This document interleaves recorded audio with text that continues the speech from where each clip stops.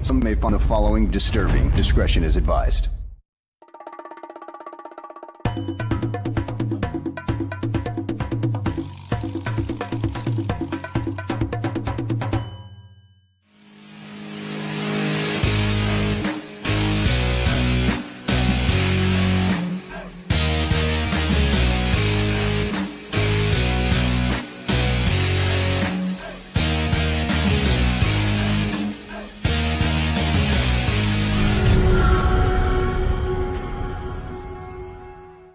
Welcome, everyone, to a fresh edition of GTF, Gabriel Talks Football. My name is Aldo Gandia, and I just want to quickly remind you that all of our shows now are on audio podcast. You can find them on iTunes, Podbean, Spotify.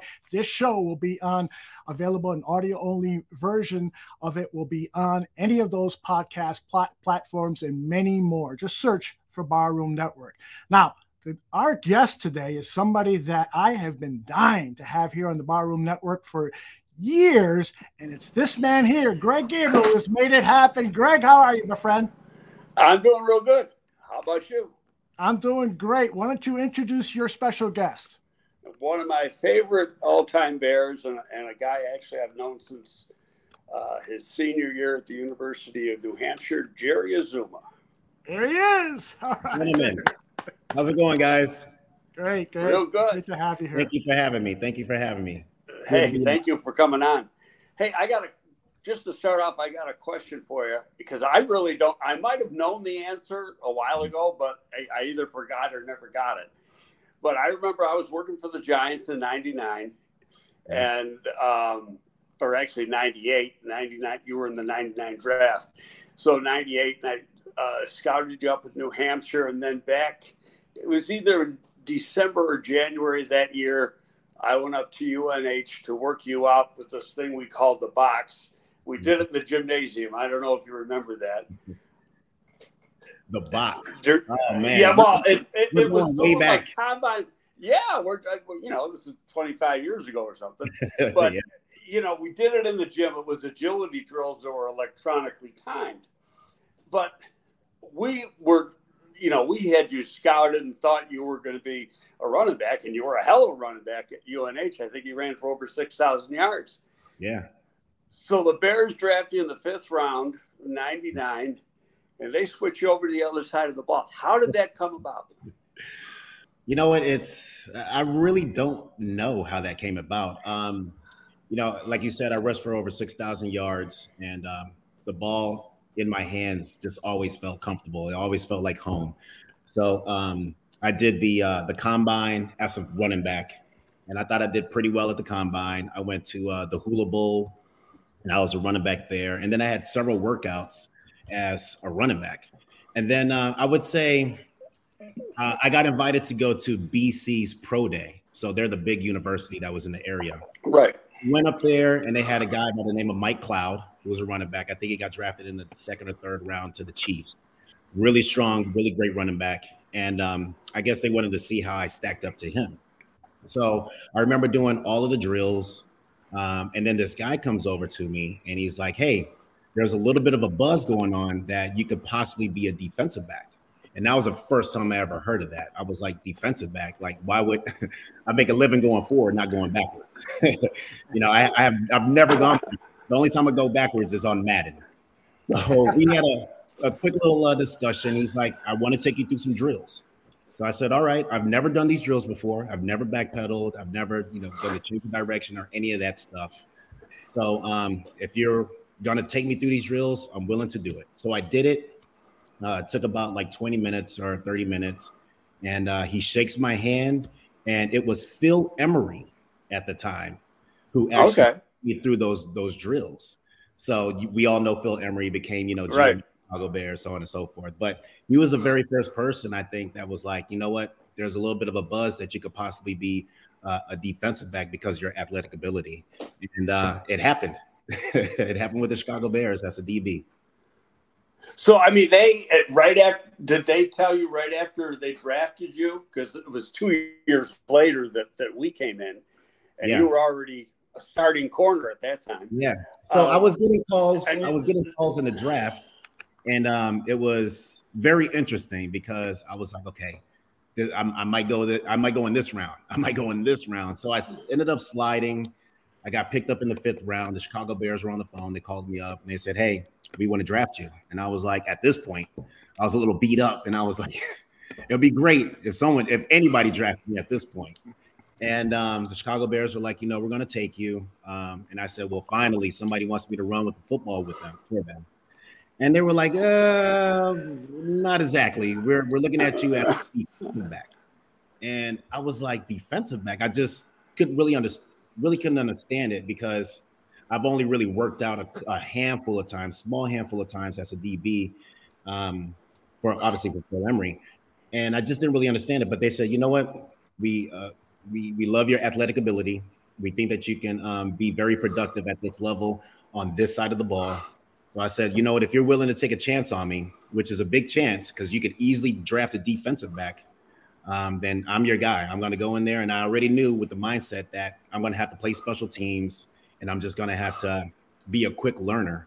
And that's pretty much what happened. So I got there. I remember seeing T-Med and T-Med was like, hey, what position are you? And I was like, running back. He was like, I knew you were going to say that. You're a DB. I was like, okay, fine. I'm a DB.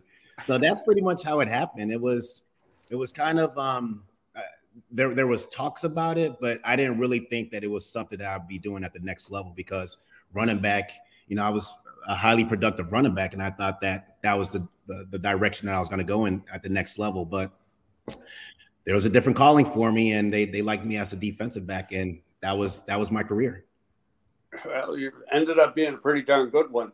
But did you, when you first, so you're in the off-season program shortly after you get drafted and you're now playing a new position that you never played before in your life. What was that like? One of the hardest things that I've ever had to do. I felt like everyone was getting their PhDs and I was just entering kindergarten. That's what I felt like. I didn't know. I knew the game of football, but I just didn't understand it from the defensive side at all. I remember Vance Bedford, he was my position coach. And I remember talking to him and we're kind of going over like some schemes and some coverages, particular cover 2. And he's like, draw it up on the board. So I drew it up on the board and in front of everyone in the classroom. And everyone's like staring at it, just looking at it like, what is going on? And as you know, Greg, I drew it up as if I'm a running back. So Vance was like, look, everything is right, but you're a DB now. You have to draw it this way in the reverse. So just being able to see the field from a completely different standpoint was very awkward for me. Obviously, running forward and running backwards are two totally different things. And then at the time, we had Curtis Conway, who was a hell of a wide receiver for us, and Bobby Ingram. These guys were elite wide receivers at that time, and they would just take me to town because I just didn't really understand it. So when people ask me like what is one of the hardest things that you had to overcome, I would say just learning how to see the field as a defensive back and then simply backpedaling.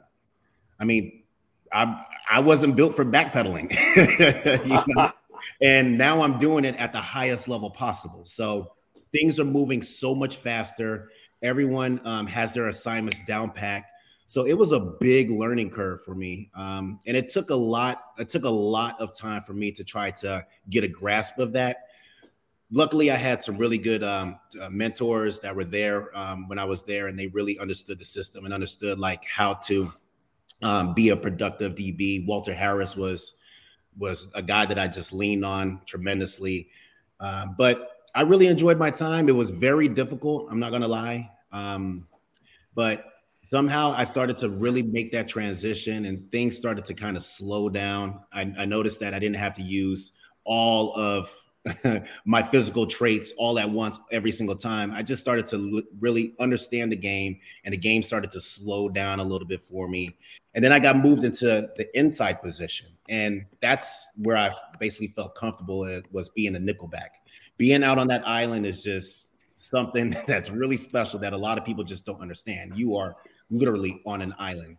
And move me inside, me being the natural running back that I am, I just felt at home with all these big bodies. And I knew that I could get physical. I knew I'd be in run support with our base cover 2. So I just felt right at home when they moved me inside.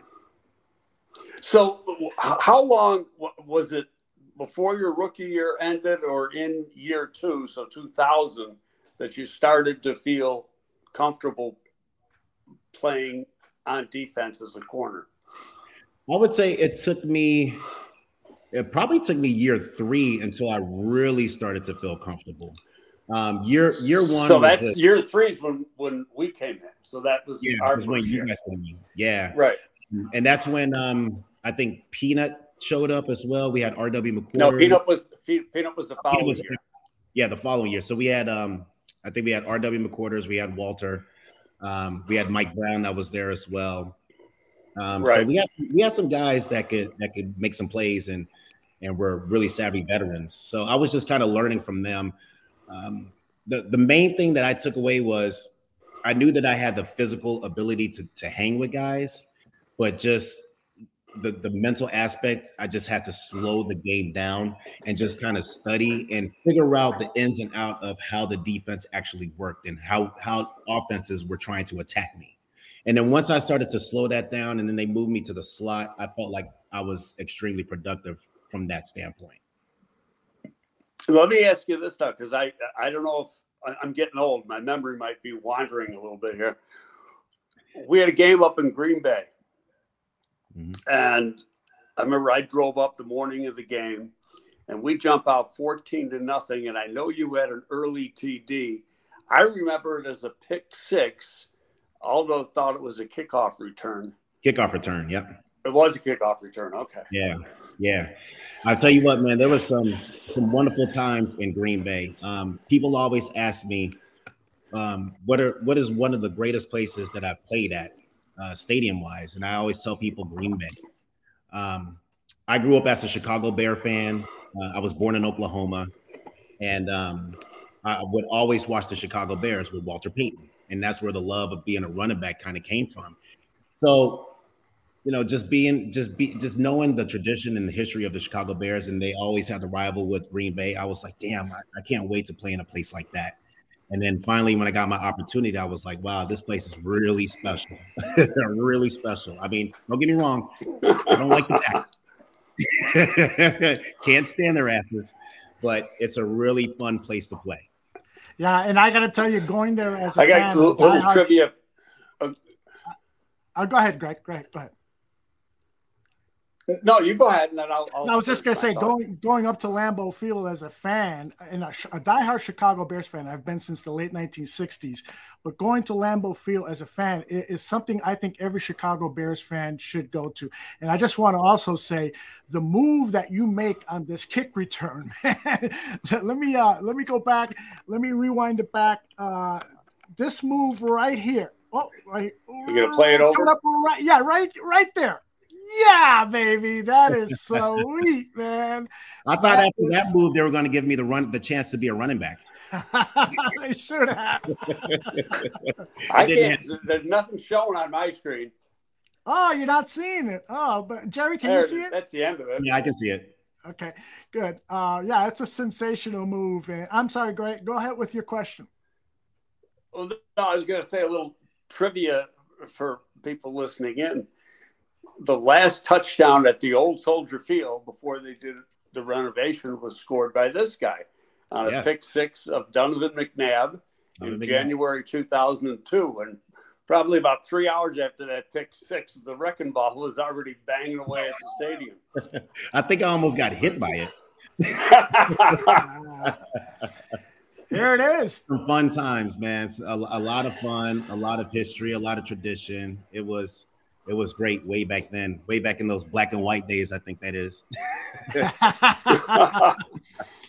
It was easy to find. So you played for Dick Duran, and Greg Blosch was your defensive coordinator. Yes.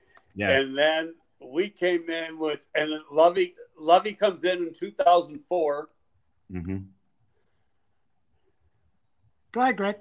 we come into 2004 and Lovey installs a new defense.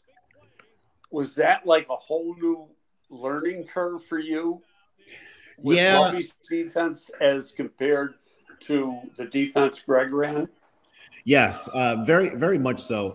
Lovey was a standard, Tampa 2 type of guy. So he expected his corners to be into run defense, into jam at the line of scrimmage and do things like that, which I loved. I loved the contact and the physicality of it.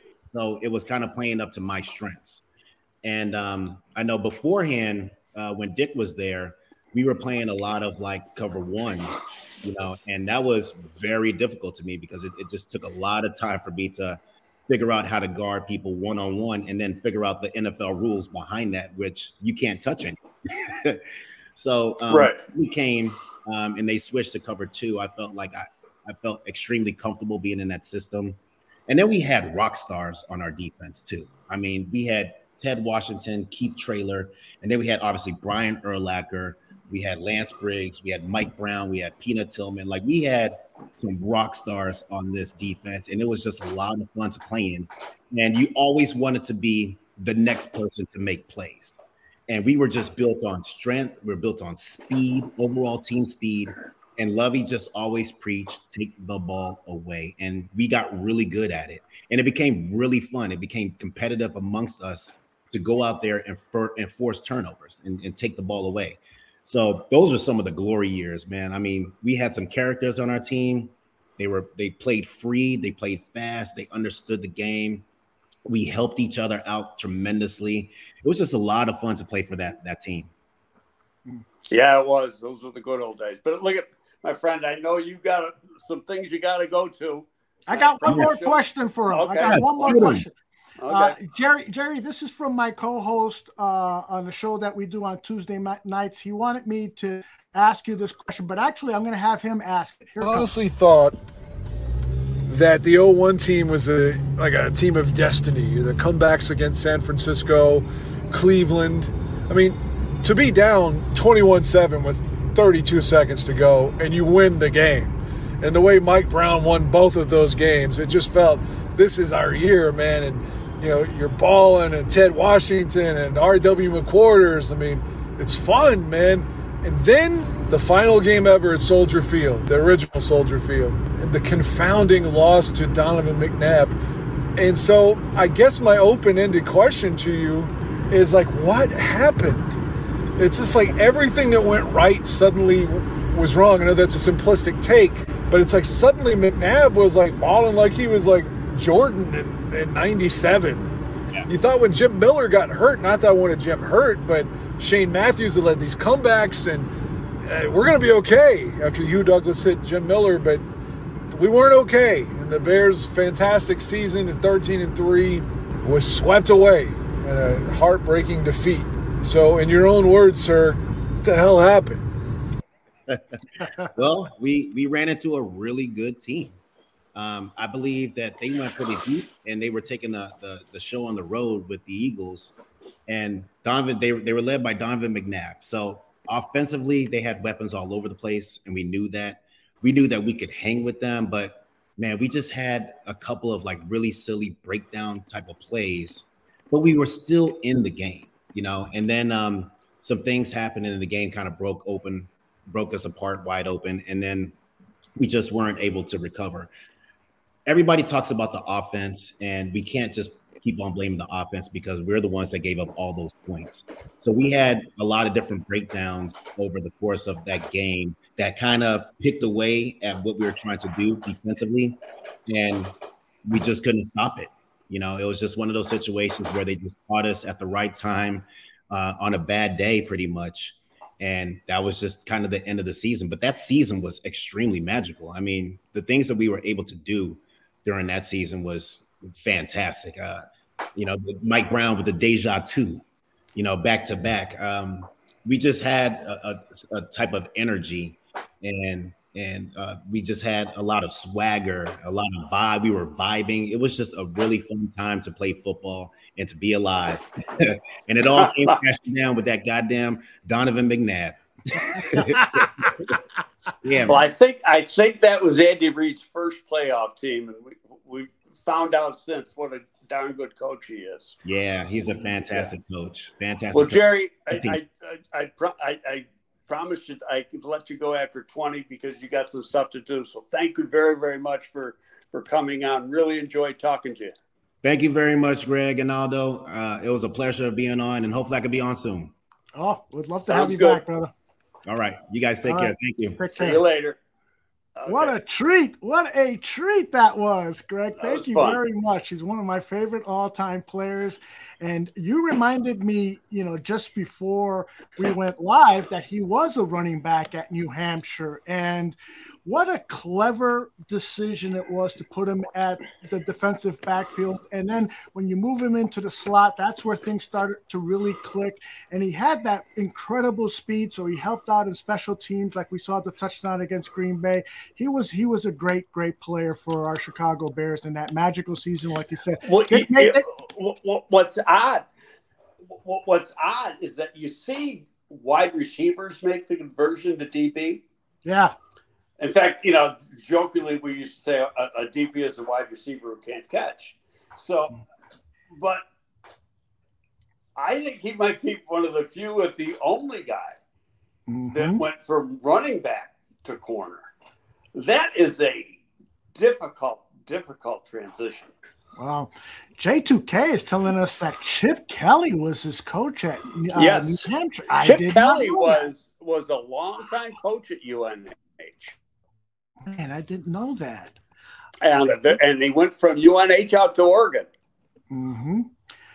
And, just sitting here and talking about that season, I'm getting chills because I'll never forget that feeling of that game against the Cleveland Browns. They're leading through most of the game. The cameras are showing the Browns on the sideline. They're laughing it up. They're like trash talking against the Bears. And while we start to mount that comeback, the words that came out of my mouth were F you guys. I mean, I just went nuts as a fan. It was so awesome. I got a confession to make that I about that game. So I had, it was my first year here. And I was going home after the game because I was basically, my first season here, I was commuting between Buffalo and here. So I lived at the Marriott Suites in Deerfield when I was here, and then I'd go home every couple of weeks for a couple of days. Well, I was going home, and I had a friend here for the game. So when it got to like a minute left and it looked like it was over, we took off. I never saw the comeback. I got to the airport and it was like, we fucking won.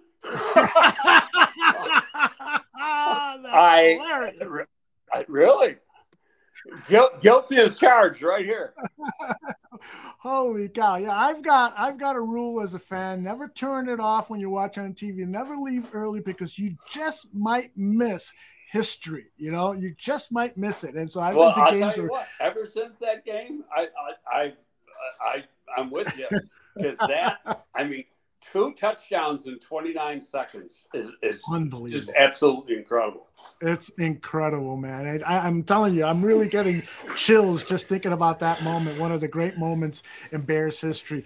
So let's hope for some more great moments. And I got to tell you, this week, today, as we're taping on Thursday, June 15th, is the final day of mandatory veteran camp. And I think the final practice will be over in about 20-30 minutes. And so we've got some I wouldn't be surprised if he cuts it short. They always cut the last day short. So as a reward to players, is that typically the reason why? Yeah, I mean, when he did his presser yesterday, he said we're going to work on red zone and stuff, but he made it right away. I said, yeah, he's going to cut this one about a half hour short. Well, that's great. And I got to tell you, one of the things that I was really pleased to see was the interview that Teven Jenkins had with the media. I mean, I almost feel like playing the whole thing because it was so revealing. But I've got a couple of clips from that. And the first one that I want to play for you, Greg, is him talking about injuries and how he plans to stay healthy throughout 2023. He's been working on certain muscles. This is Teven Jenkins. The soundbite is 30 seconds long. Just basically lengthen and strengthen muscles and working on all the small muscles that you never think about. Like it's like those like small anterior muscles around my neck to build that up so nothing happens again. So I don't get no stingers. I don't have another lapse of wherever it happened. When we play the Eagles, I don't have anything happen to my back again. You know, I'm doing those muscles around the spine that make it a lot stronger so those things don't flare up. You're working with people here or doing some independently as well? Independently. And here as well. I mean, the strength coach here is really good. So he compliments the Bears strength coach. Why don't you tell us a little bit about who that is and what your familiarity is with him? Well, Jimmy Arthur is the lead strength coach. I'm not familiar with any of his assistants, so I don't know if he's referring about Jimmy or the assistants. But Jimmy, I worked with Jimmy for 6 years, maybe 5-6 years, and he was Rusty Jones' lead assistant and fully buys into Rusty's program. And really, that program isn't just strength and conditioning, but it's nutrition. They're real big on body fat, really body and lean weight, body fat, percentage of body fat. And I know when I had a talk with Ryan Poles, you know, he said, when I was at Kansas City, we never had anybody like these guys. You know, he goes, we might have won more championships if we did, because it just, they're so big into that you got, you know, corners are supposed to have X amount of body fat and X amount of lean weight. Safeties are a little bit different from them. Running backs are a little bit different from them. Wide receivers are similar to corners. Offensive and defensive linemen obviously can have more body fat, but a lot of it's the lean weight too. And they figure out, and I hope I'm explaining this well, but he figures out what is the right weight for the person that person can carry and be a productive athlete.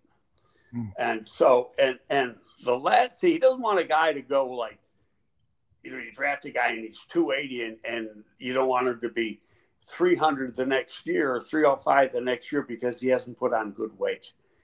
They want him to put on lean muscle weight and not add fat to it, because fat slows you down. So it's an advanced program. They're very good at it. These guys are all buying into it. But a lot of it, the first thing they teach you about is nutrition and to eat the right way. And I remember I might have told the story, so I apologize if I did. But, you know, Rusty's first year here, and he gets everybody's bought into. It was Lovey's second year. Lovey didn't like the strength coach he had. He was a carryover from Dick Duran. Didn't like we were getting a lot of injuries, didn't like the program. So we brought in Rusty, who had been at Buffalo for about 20 years at that point and very, very successful. And so Rusty sells this program to the players. Players buy into it. They're eating right. They lose a lot of body fat. They feel great. So now it's Saturday before the first game. And there was a tradition here for years that for the meetings and walkthrough on Saturday, the day before the game, the rookies had to bring in donuts and McDonald's breakfast sandwiches and stuff for the veterans and the coaching staff and the training staff. And, of course, Rusty didn't know this. And in the eating room, there's all this junk food. So he walks in and goes absolutely berserk. Oh, my God. When he sees this, throws it all on the floor, starts MFing everybody. He goes, you son of a bitches that worked for the last 6 months just to ruin it in one day. Never happened again. Nobody ever saw a donut in that place again on a Saturday. That's wild. All right. So I don't have a soundbite for this. I have another one from Teven, but I'll play in a second. But I also wanted to comment and get your reaction to Teven saying that he is much more comfortable and accepting of the fact that he's a guard. When asked why are you accepting of it now more this year? Because last year you said you were a tackle. He said, my job title. So he realizes this is it. This is what I'm going to play. Well, I think part of it is you played pretty damn good. And so he saw what he could do with the position. And I'll tell you, he's not the first guy who was a tackle in college that ended up playing inside in the NFL. Mm-hmm. The NFL's loaded with them.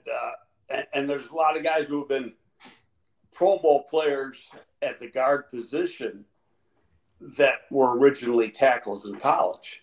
Mm-hmm. So, he's not the first.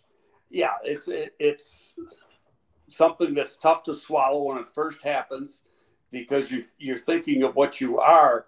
But it just turned out that, he's a pretty athletic guy. And you have to have athleticism in this outside zone scheme. And so he ends up being the perfect fit for this scheme to play inside. And we saw the results. Yep. I mean, I'll tell you, it's been a long time since I've seen a guard play that physical in a Chicago Bears uniform. I mean, he just destroys people. He really does. And I'm so excited about the fact that he and Nate Davis and Cody Whitehair are going to be the interior of this offensive line. This running game is really, I think, going to improve the running back portion of running. No offense towards David Montgomery, but I just think that the interior of the offensive line is really going to help this offensive line. All right, I want to play for you. I agree with you. I think it's going to be a strong running game and take away Justin Fields from the equation. Just a strong running game from the backs will really help Justin in the passing game, especially when you get into play action situations. Right. Now, I think this is something you're really going to enjoy listening to if you haven't already. But this is Teven Jenkins being asked about the two interior defensive linemen that the Bears drafted, Gervon Dexter and Zach Pickens. Very good hand usage out of both of them right now. Those two really know how to set up inside and outside moves. I'm seeing it right now. I've been impressed with how they've been rushing so far.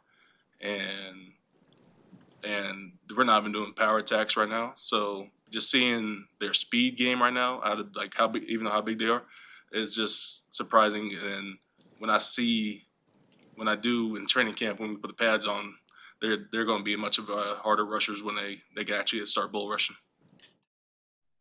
So I know, and when guys are playing in their underwear, you really can't tell a lot. But the way he phrased that is he was impressed with hand usage. And I guess you can, in OTAs, get a sense of this guy's using his hands right. So am I right there, or is he just I mean, theoretically, you can't have any contact. But, I mean, they're doing drills where they're using their hands. And I've seen some clips of these guys going through some of the bag drills that they do, and that really shows their athleticism, their change of direction, their body control, their quickness.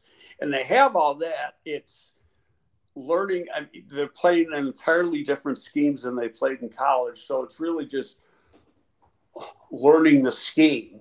And it's not that it's that hard. It's just that they're being asked to do different things. And in this scheme, the interior defensive linemen got to be disruptive. They've got to get penetration to disrupt that run game. So that means you've got to get off the ball quickly. And one of the things that kind of jumped out on tape with Dexter is that he wasn't always the first guy off the ball. And then you find out later, and that's the problem sometimes with watching tape and not knowing what they're being told to do. Yes. But they were playing more of a read and contain type defense and a two-gap defense. So he wasn't asked to disrupt like he's going to be asked to do here. And so it's a whole different in philosophy. So now he can let his athleticism take over. Mm-hmm. Yeah, that makes total sense. All right, let's move on to this is Demarcus Walker talking about that defensive line. And apparently Walker, when he first arrived at the team, he kind of kept his mouth shut. He was kind of feeling things out. And during when he would get on the field, he started to express himself more. And then Eddie Jackson, the veteran, said, I want to hear more of that. I want to hear more of that. So he's really been a veteran leadership. This is Demarcus Walker in his own words talking about the value of being a veteran leader. I mean, you only get 1 year. People just think that to where if you got a 3-year deal, 4-year deal, I got 4 years. No, you got now. You take care of this year, they'll take care of next year. And that's where we're trying to get the maturity to all the players to get to. So, yeah, I mean, we got the number 1 pick last year, so what is there to be happy about? What is there to celebrate about? Like, anything that we're doing, we're trying to, like, lay on a new foundation to get to the promised land. And so, I mean, this is just from, learning from Super Bowl champions at the Broncos, learning from guys who won when Houston went on that run and lost to the Chiefs in that big run. And, the Titans was they had the first seed 2 years ago. So, I mean, all that maturity and wisdom definitely helped me get these guys to challenge them every single day. This guy is a player. He's not a superstar player by any means, but he's a productive player. And listening to him talk as a veteran leader, this is encouraging, isn't it? He's a grunt. I mean, when you watch the tape, and I get what Flus wants to do with him, play him outside. The run defense sucked last year. We all know that. So he's trying to make first and second down that much tougher. So you got guys like him and Green that can play defensive end on your base downs. And Walker, you can move inside when you get into pass rush situations, because he had most of his success as really an interior pass rusher, not an outside pass rusher. And the reality is, he's played a lot of 5 technique. He hasn't played much defensive end like they play here, but he's going to help the run defense. But I saw a clip, and it was just a few days ago. It was on Twitter. And, something like it was on his Twitter account about like always working or something like that.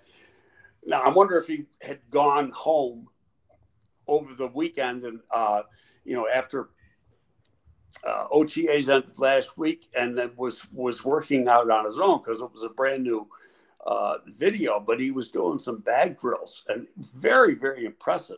His quickness, his explosiveness, his change of direction, his ability to bend all showed up on this little maybe 30-second video that he had on Twitter. So he's an interesting guy. No, he's not going to be a Pro Bowl type guy, but you need a bunch of these guys. I use the phrase win with or win because of. He's not a guy you win because of. He's the guy you win with. And he helps your team. He helps your team get stronger. And if he becomes a good leader, that's even better. Yeah, I think I found that video as you were talking. Let me play it here. Is this the one you were referring to? Yeah. Oh, my goodness. It looks like it's speeded up. He's so quick. He's got some strength, too. So, a nice addition to this Bears team. All right, let's move on. I want to play a little sound from Robert Tonyan, the former Green Bay Packer. Of course, he's got familiarity not only with the offense that Luke Getsy is running, but with Luke himself. And this is about a minute long. This is Tonyan talking about the offense and Luke. It's very versatile. Like, personnel-wise, you can put anyone in there and run the same exact plays, different looks to the same formations or a bunch of motions or whatever it is.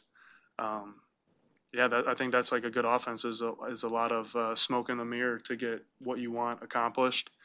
I'm just really excited to kind of be a part of, the creativity that Luke has brought. No, he's just smart. He's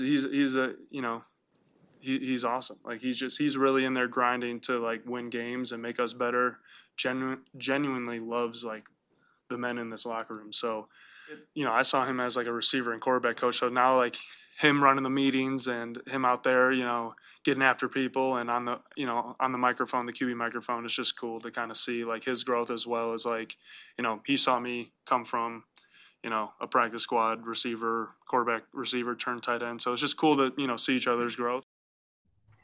Greg, I know it was very difficult to grade Luke Getsy last season because, let's face it, the roster, you couldn't even call it, year one of the rebuild because they were gutting the roster. And so the players on the team, it's hard to evaluate. But based on what you have seen, what is your feeling about Luke Getsy and how good of an offensive coordinator can he become?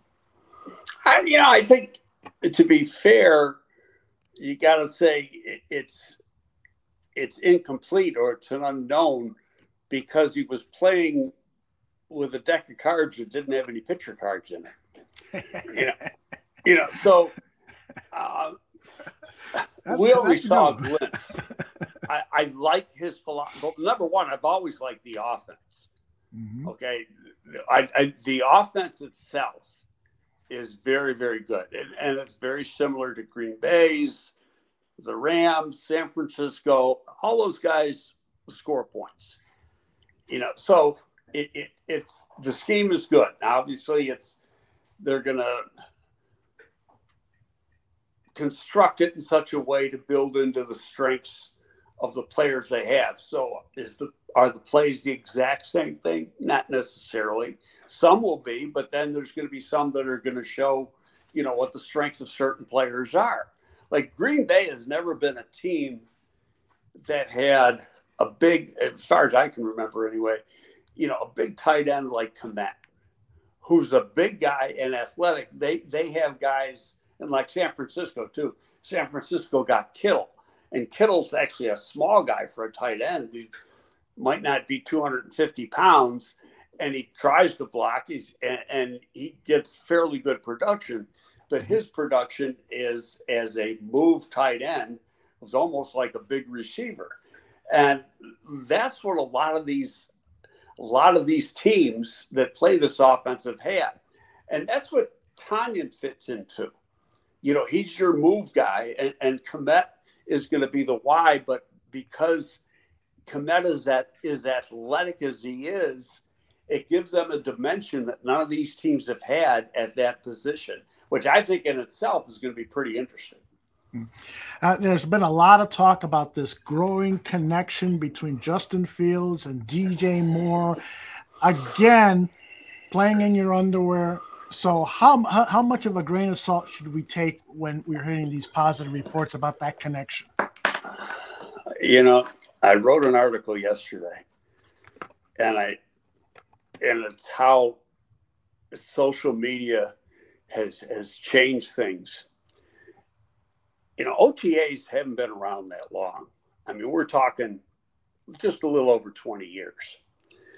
And before that, the off-season each team had an off-season program, but it was, done pretty much the way they wanted to do it. They didn't have all the rules that they have now.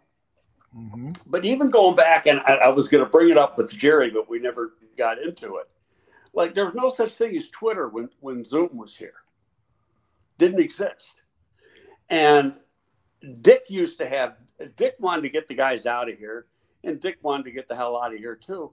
So, and we could have 15 OTAs back then, not 9 like you have now, or 12 or wherever the hell they are. And I think it's 12. He did them all in 1 week. He had 2 days. That's right. Or, and so one practice in the morning, another one in the afternoon. So we'd have 2 OTAs per day. Mm-hmm. And in about 9 days, we were really done, because you give them off for the weekend. And, you didn't hear anything about it. The media was seldom there. Who was good, who wasn't good, didn't matter. Because what this is, and I want to emphasize this because I keep seeing this stuff, oh, Justin didn't have a good day. Who the fuck cares? It's preparing for training camp. That's all it is. It's getting the new guys acclimated to the system so that when you put pads on, and you've got to go through 3 or 4 practices now in July when training camp opens up the last week of July, you're still doing this almost another 3 or 4 days of OTA / mini camp, however you want to call it, because you got to ramp these guys up, and it's part of the collective bargaining agreement that you can't have contact yet. So it's what happens now means nothing. Nobody's going to remember it come August 15th. Nobody's going to care about it come August 15th. But everybody makes a big freaking deal about it. Yep. I was listening to the radio coming back. I played golf yesterday. I'm coming back from my golf match. And they're talking, but, you might be holding on to the ball too long. I wanted to hit the radio. You should have called in. Well, why didn't you, and I felt like saying, why didn't you say that there was only one starting receiver out there yesterday, and that was DJ? And maybe the coverage is pretty good. Don't forget, you're going, if he goes 15 for 15 in a 7-on-7 drill or a 11-on-11 drill, that means your defense sucks because you're playing against yourself. So you want wins on both sides. Mm-hmm. And Indeed. Nobody takes that into consideration. They think about one thing. How's the offense doing? Well, you know what? We got defense out there too, and they're trying to grow, and they're trying to learn. But this is strictly prep for it's making sure guys are in shape, get them ready, and so that when you start training camp at the end of July, you hit the ground running. And really go back and just give you a little history, even before we had these off-season programs and why there used to be so many two-a-days. You had the two-a-days because there wasn't an off-season program. You didn't have this stuff. And so a lot of guys came into camp out of shape. Some guys had off-season jobs. Mm-hmm. And so it became a tradition that you had to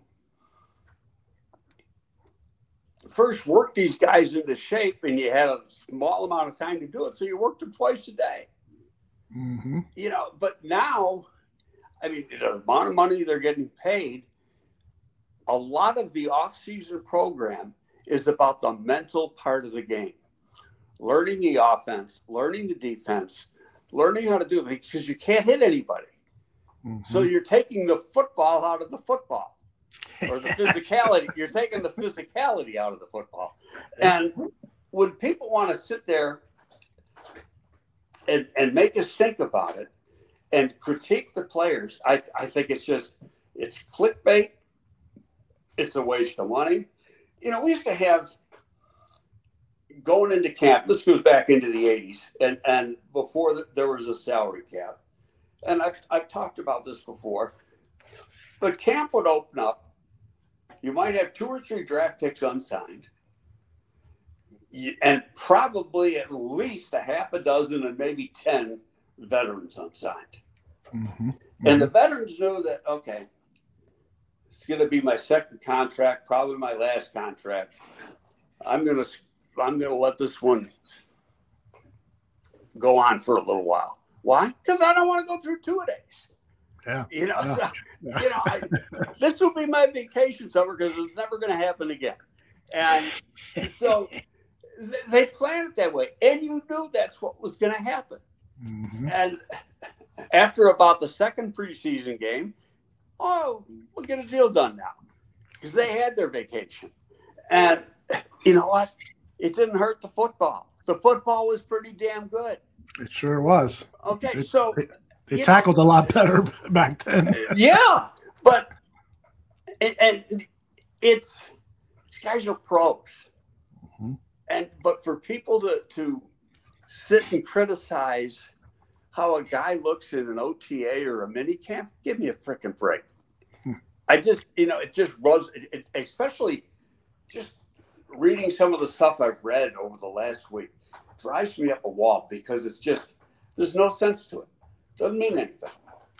Well, I'm going to get you riled up probably a little bit more because Preston brought this to my attention. I have not listened to Waddle and Sylvie recently, but he wants your reaction to a take on Waddle and Sylvie reporting that the Bears organization is not happy with Chase Claypool. And I went quickly to take a look to get some more information on this. And according to an article at Fansided, here's the quote. According to Waddle and Sylvie of ESPN Chicago, rumors are that many within the Bears organization are not happy with where Chase Claypool is at currently. Reports are that although he has time to get healthy and fully learn the playbook before training camp, many believe he is not self-motivated. So Preston asks, what do you think about this report? I think it's horseshit. And I'll tell you why. Number one, I've followed this player very closely since he was a freshman at Notre Dame. And I know people that coached him at Notre Dame. And he was a guy that, he's a Canadian kid. So he had to make that. He played Canadian high school football, which isn't anywhere near as good as anything around in the Chicagoland area or anywhere else.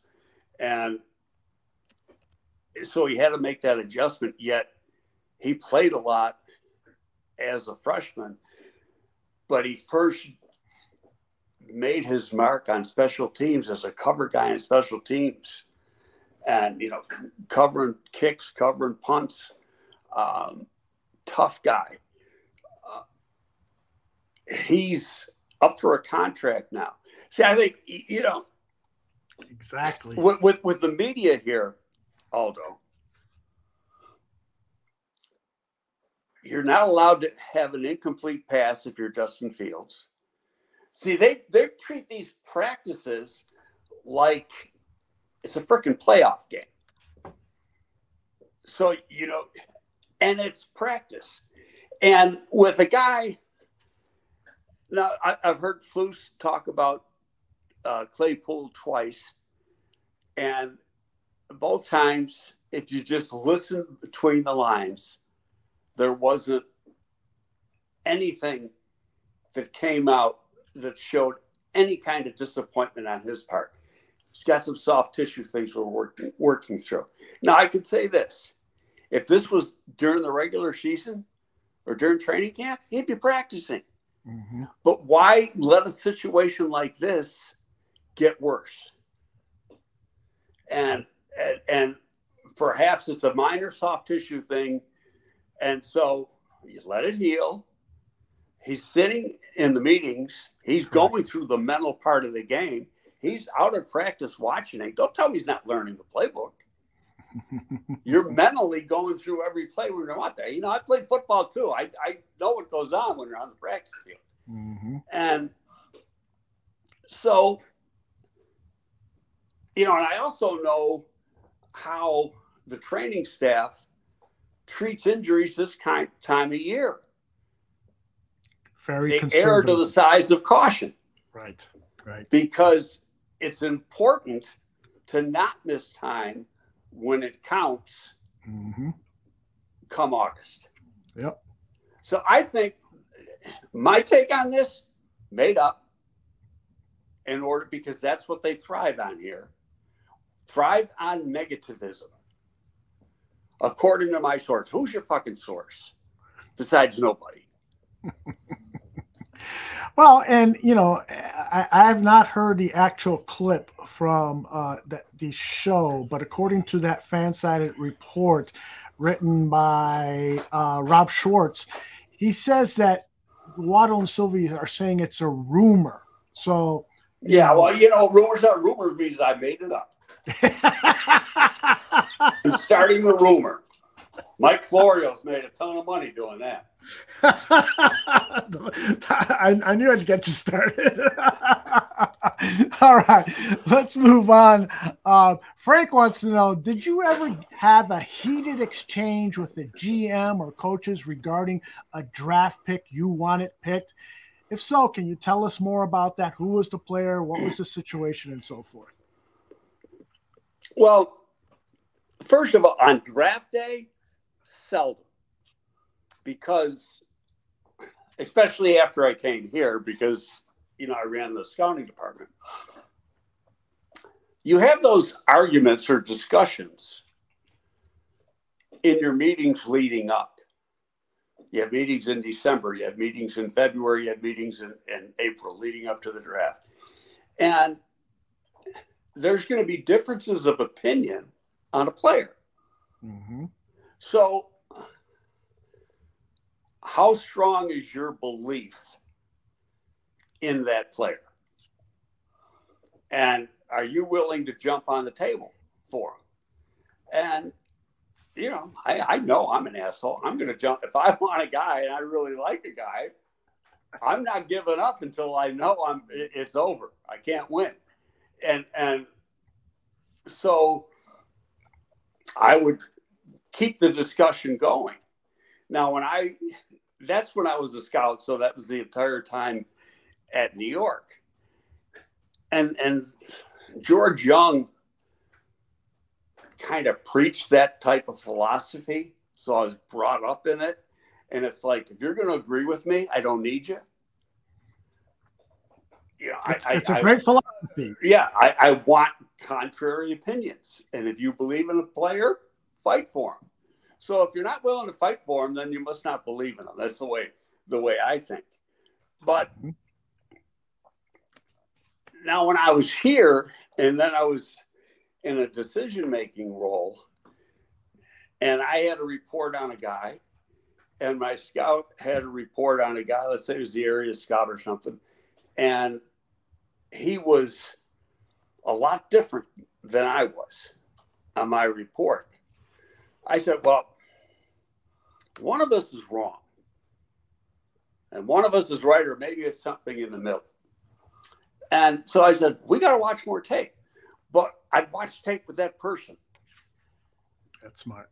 And then I tried to do it this way. I know what he thinks of the player. I know what he likes and dislikes about that player. He knows what I like and dislike. So, although you look at it through my eyes, and I'm going to look at it through your eyes and see if I come up with something different. And there were times where I said, you know what, you're right. I'm wrong. You got this guy right. And don't forget, he's seeing, as an area scout, he's seeing the player a lot more than I was, who might have caught one day of practice and saw 4 game films. Yeah.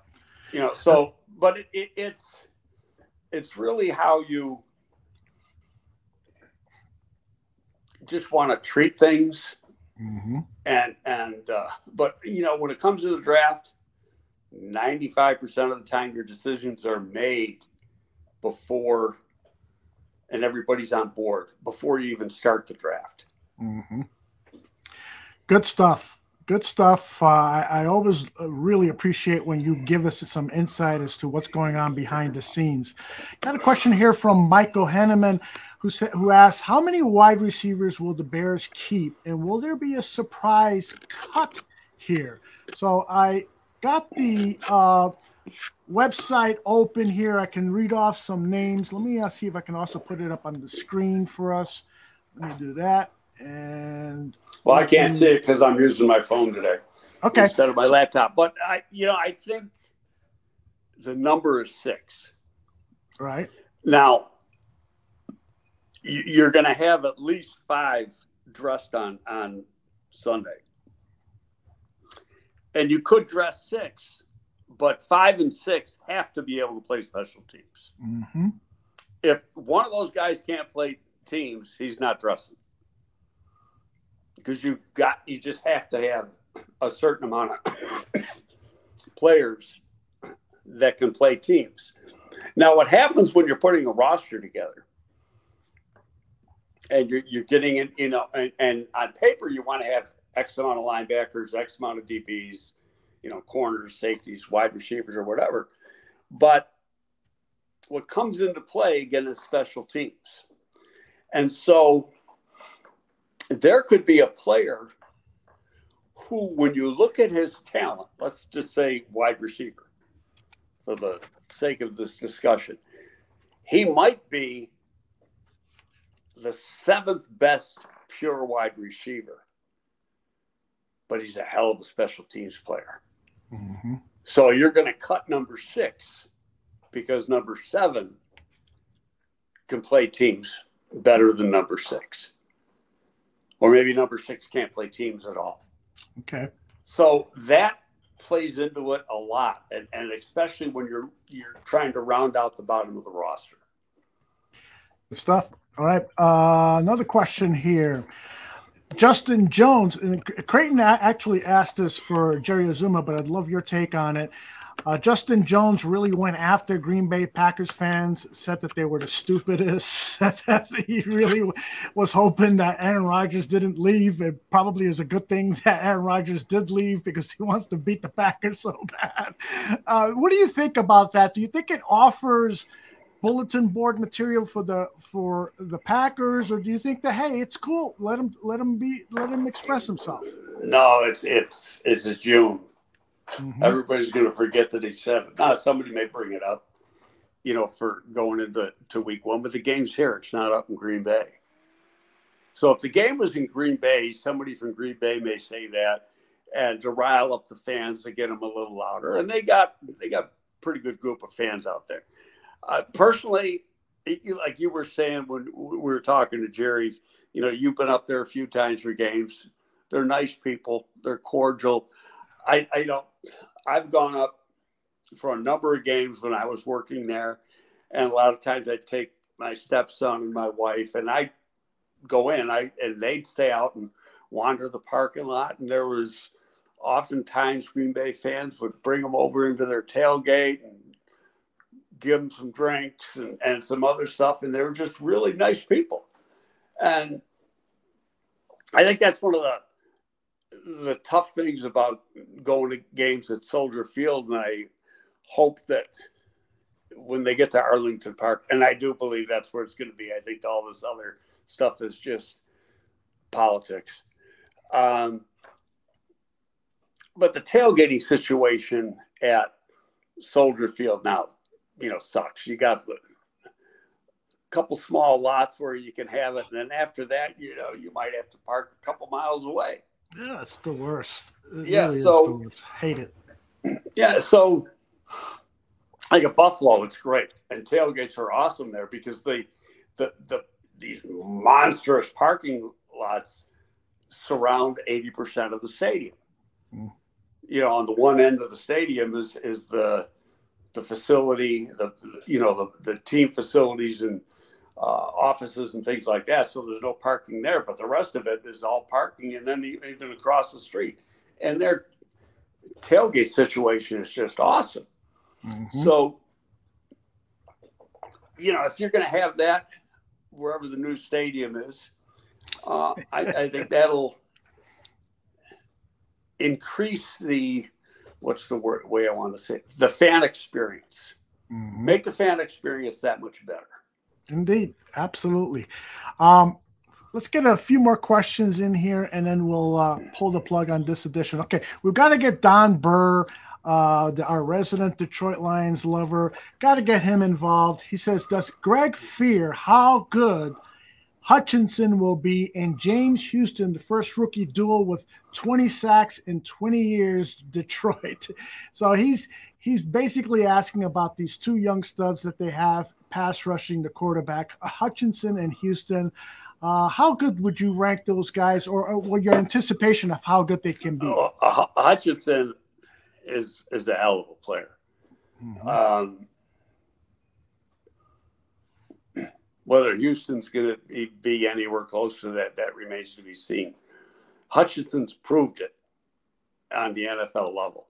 I mean, he was real good coming out of Michigan, second pick in the draft. His agent is our good friend Mike McCartney, and I think he's just scratching the surface of how good he can be.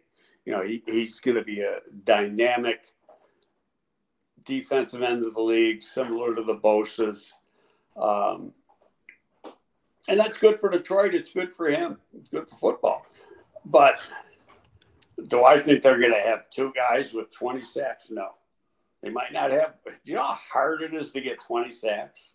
Oh, my goodness. Jeez. Ain't going to happen. Right. Ain't going to happen.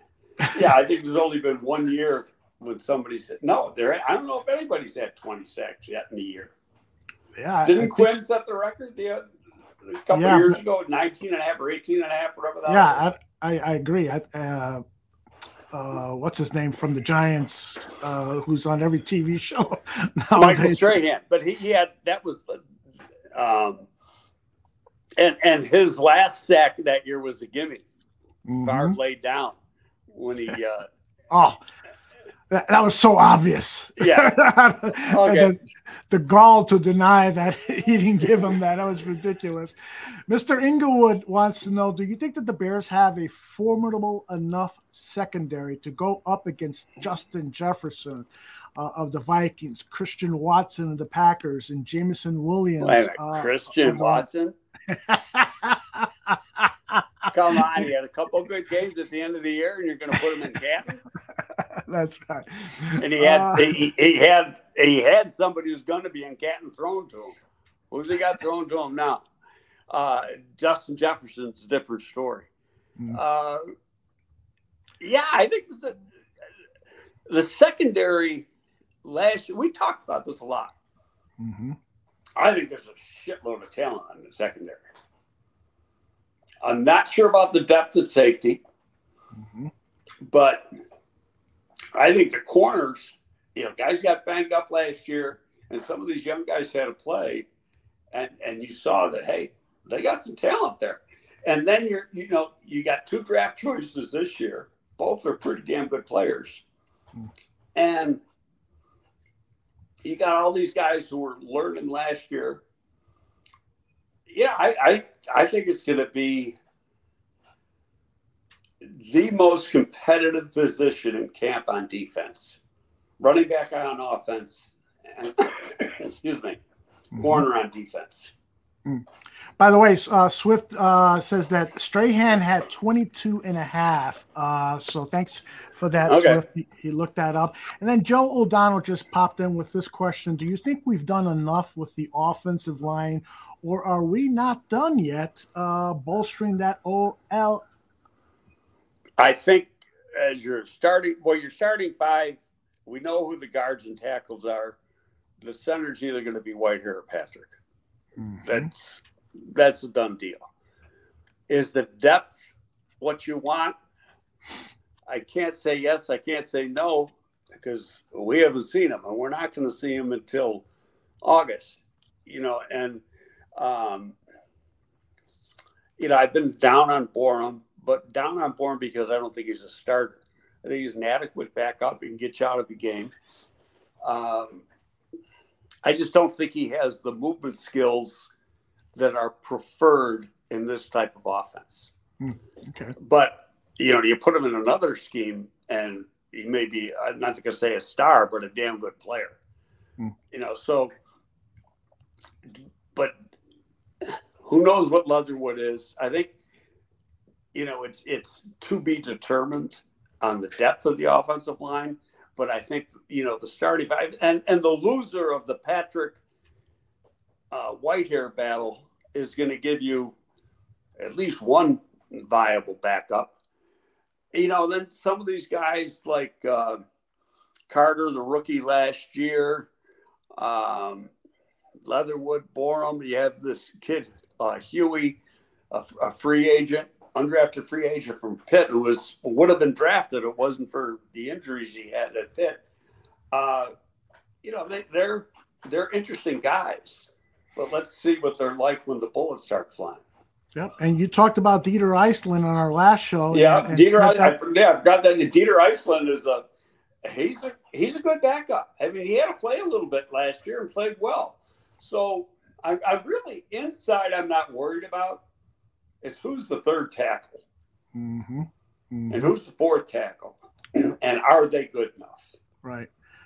Well, I'm still pulling for Larry Borum. I hope that he can. Well, I know he can play right tackle. Yeah. Not exactly, but you need a swing guy to dress, because you usually only dress 7 on Sunday. Mm-hmm.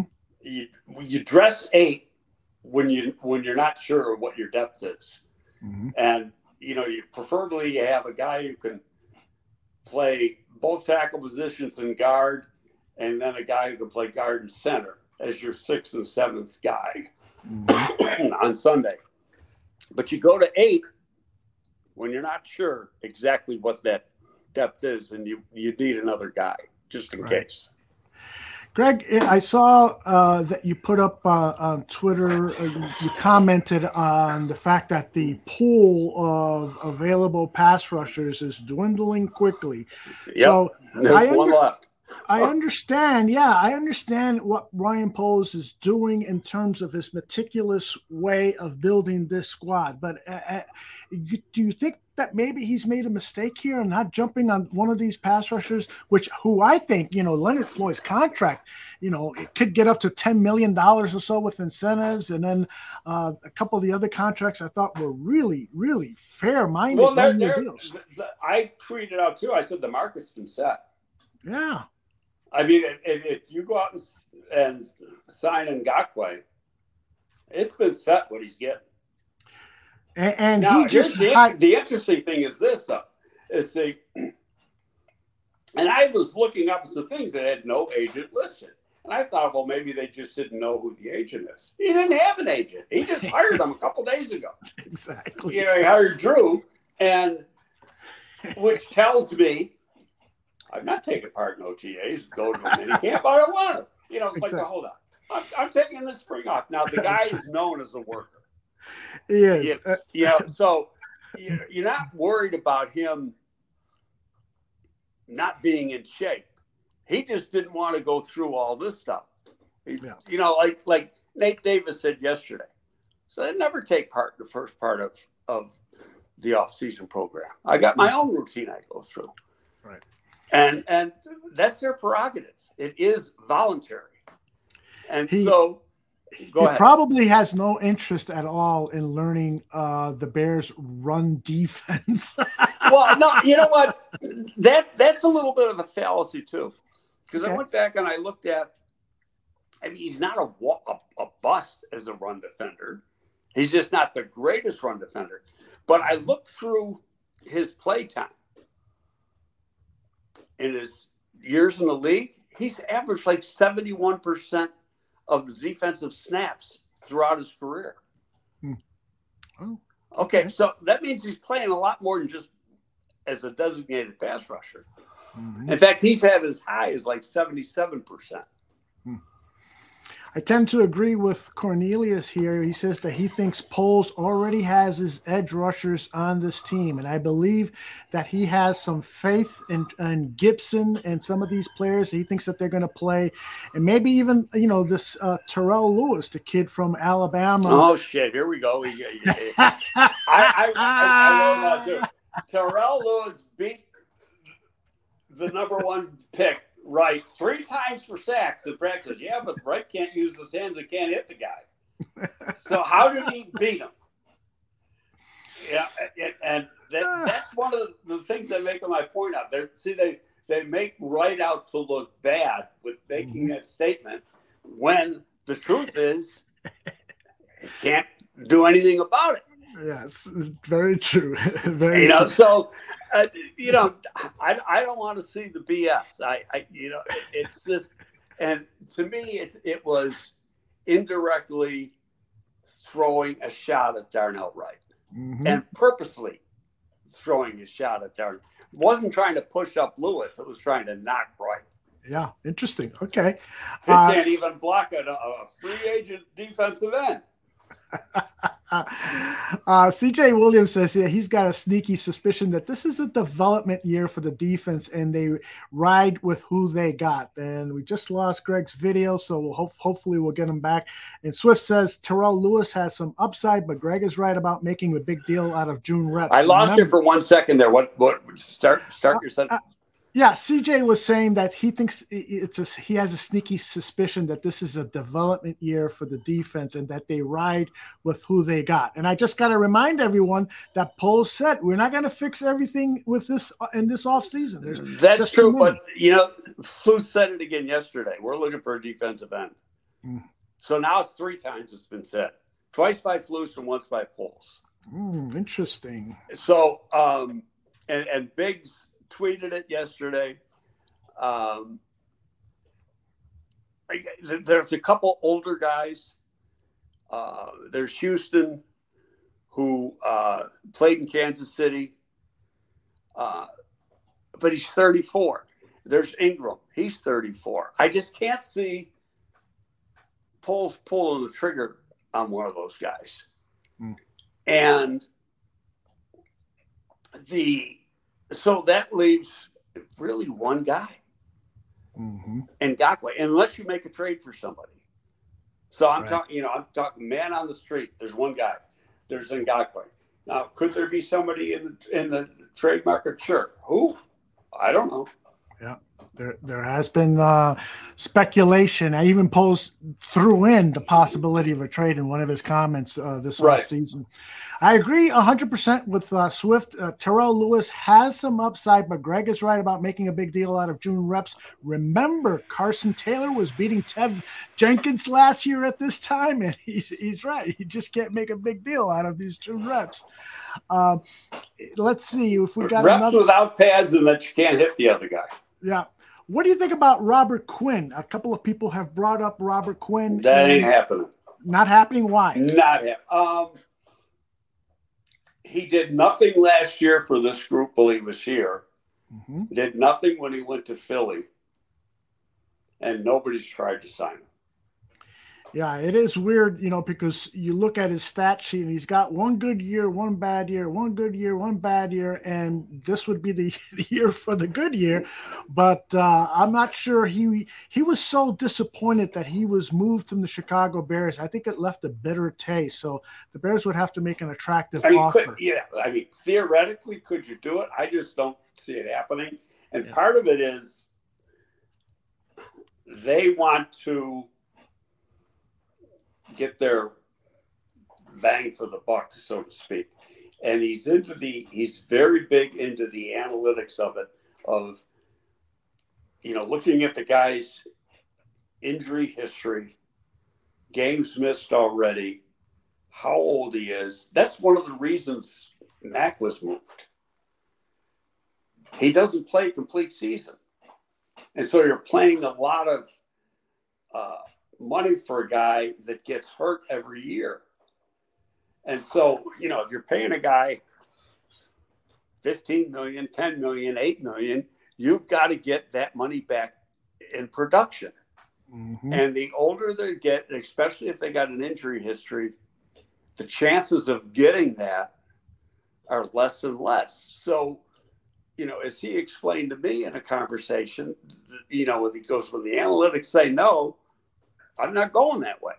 And so just knowing that tells me no on Quinn,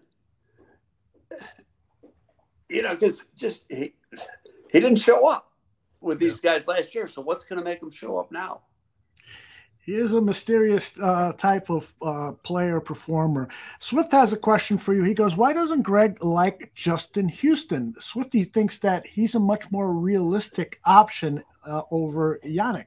I don't dislike Justin Houston. He's 34 years old. And so that just works against. See, what I'm trying to do is not look at the player, look at the age of the player and what he's done recently. Now, last year, Houston put up some numbers in Baltimore. The year before, he was in Indy playing for Flus and did shit. Mm-hmm. Mm-hmm. Okay, so and before that he was in KC, and so Poles is with him, but you could see that he was on the back nine of his career. And then you throw in the analytics of he's 34 years old. I just can't see him.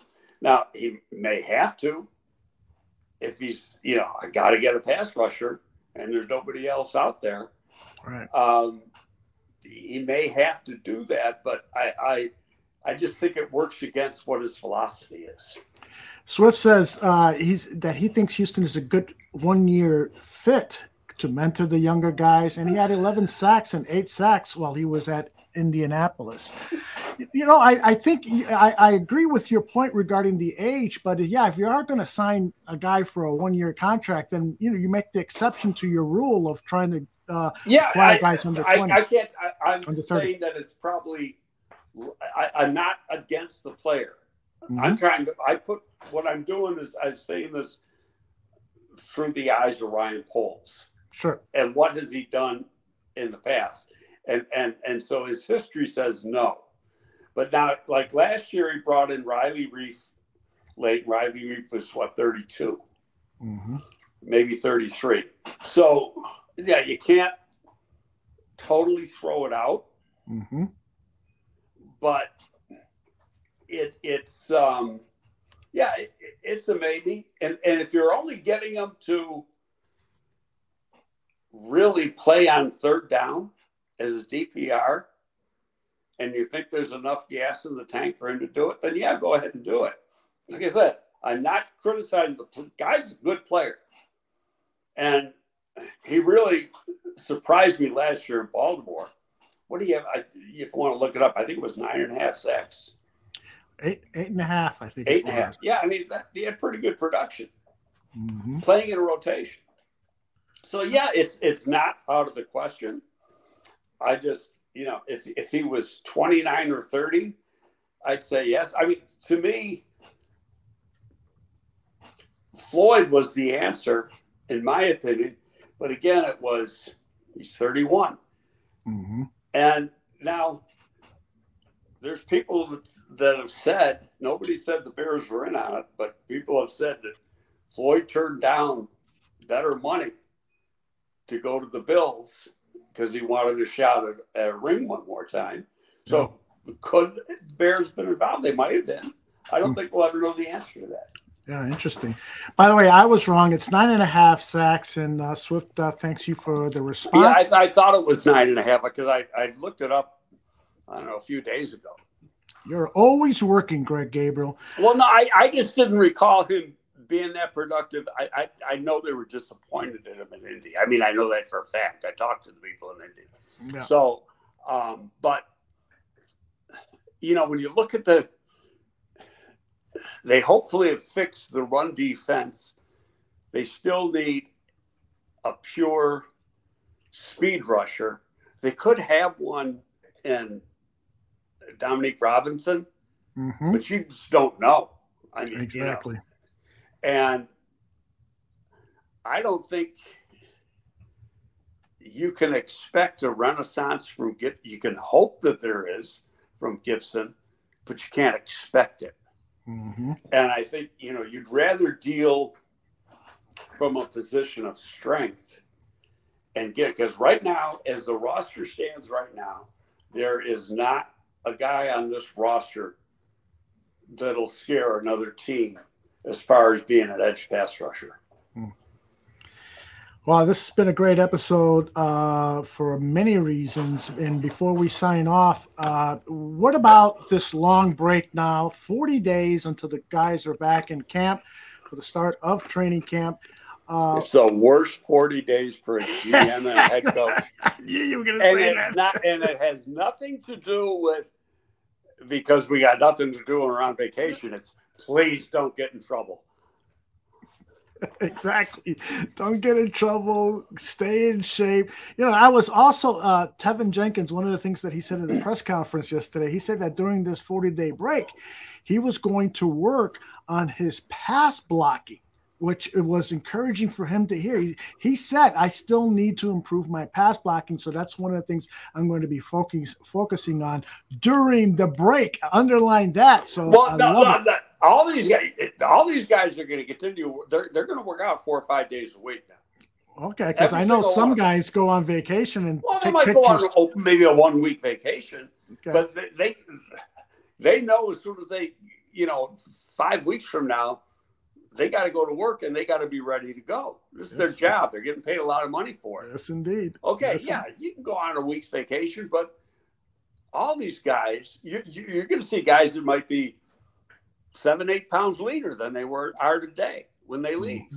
They're today, during the course of the week, they do a group of guys every day. They meet with a strength coach and they're given their assigned weights and their assigned body fats and stuff. And what they're supposed to do is for workouts during this time frame. It's not like you're off. You're not here, right? But you're not here, so you're not being supervised. Now, if guys are here, they live in town and they're not going anywhere. They can come over. They can go over to House Hall and lift. But you can't have contact with the coaches. I think they keep changing the rules. I think the strength coach, they can work with the strength coaches, but they can't do anything with the position coaches. Okay. All right. But it's, the big thing with the GM and the head coach is like Jason Pierre-Paul on the 4th of July blows up a cherry bomb in his hand. That's what you worry about. Yeah, he lost a finger. That thing was mutilated. Yeah, he's lucky he played again. And, exactly. It's those types of things. Getting arrested for something stupid. It's like, remember who you are, remember what you got to do, remember what your job is, and be careful. Remember Hill Street Blues? Yeah, be careful out there. Yeah. Hey, be careful out there. That's what Blues should say when they leave this afternoon. Indeed. And I just want to let people know that, as CJ says, that this is the worst 2 months of the sports calendar. You're absolutely right. But Greg and I have got really cool plans for our upcoming shows. We're going to continue to pump out shows. We're going to have more great guests like today's great guest, Jerry Azumah. And what a guest this guy was. Holy cow. And I'd love to have him back. He said he'd love to come back. We should bring him back and talk a lot more. And we're talking about bringing in a sports agent. I know a lot of fans would love to get to know more about the sports agent business and how that works. And so I got a mailman coming to the door, which means I got to get a package. So we got to say. You say goodbye. I'm saying goodbye. All right. Goodbye. Take care, my friend. Okay, buddy. I'll wrap it up here. Okay, later. All righty. That is Greg Gabriel. Always a pleasure working and talking football with him. But I just wanted to assure everyone that our upcoming shows over these next 2 months are going to be filled with football talk. I'm also going, if you've got ideas on what you'd love for Greg to get in depth, let me know, because I've been churning out some ideas. One of the things that Greg does really well is talk about offensive line play. So I was thinking about maybe cutting up some tape and him showing us some of the things that we should be looking for offensive linemen. I know we've done we've seen a number of articles of how to watch the game of pro football and so forth. I'd love to get Greg's take on that. And if you've got ideas for guests, let us know. Let's see what we got here. We got Swift saying, I thought he wanted to have the mailman as a guest. You know what, though, Swift? You just reminded me, I'm going to ask Greg if he'd love to have some of the followers come on. I'd love to see you, Swift, have a discussion with Greg about football. Talk about fireworks. We could have some big-time fireworks on that. So if you're interested on that, J2K says how to scout prospects. Yeah, that would be Greg taught a course that Danny Shimon of the Barroom Network was a pupil on. And so he told me somewhere in his basement, he still has the syllabus and so forth. And so I told him, look for that. Maybe we can, borrow from that and talk about, the proper way of scouting and maybe just focus on a position. Cause I think if we were to talk about scouting all the players, we could be here for a lot of shows. And Swift, we got a commitment from Swift. All right. I love it. And ST Scott says, Greg is checking the mailman's arm length. And Cornelius is saying, discuss Terrell Lewis. That's a good topic idea too. I would pull out some of that tape from Terrell Lewis, both pro and college, and get, some more thoughts from Greg about that. Mark, you wanted to talk about Mark Colombo? So yeah, we can bring up some of that old stuff. No doubt about it. If the mailman's arms are over 34 inches, don't rule it out. I'm sure Greg would say that has to be a prerequisite for a mailman, because you need those long arms to deliver the mail into the mailbox from the vehicle so you don't have to lean out. So that would be a ton of fun to have. That would be hilarious.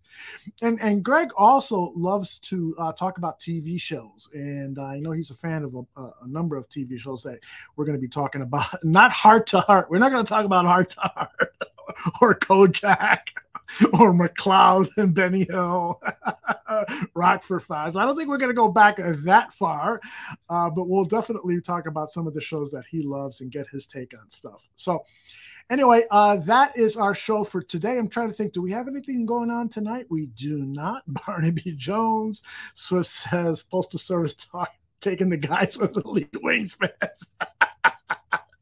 That's right. Elite Wings fans. And, have to have a good walking posture, right? The Fog Eye, another Greg Gabriel favorite.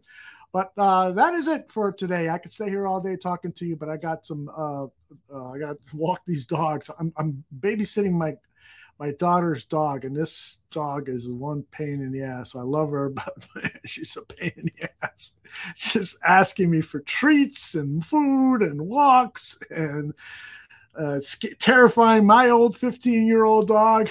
So I'm gonna tend to the dogs now, and I want to thank you all for joining us live. Those of you who did not see the Jerry Azumah interview, you should go back and check it out. I think you'll enjoy it. And Dan Aguirre actually recorded a question for Jerry about what happened in that magical season, the 2001 season. What happened? We thought we were going to go deep into the playoffs, and Jerry had a great response to that. So for Greg Gabriel and all of us here at the Barroom Network, we'll see you next time. Take care.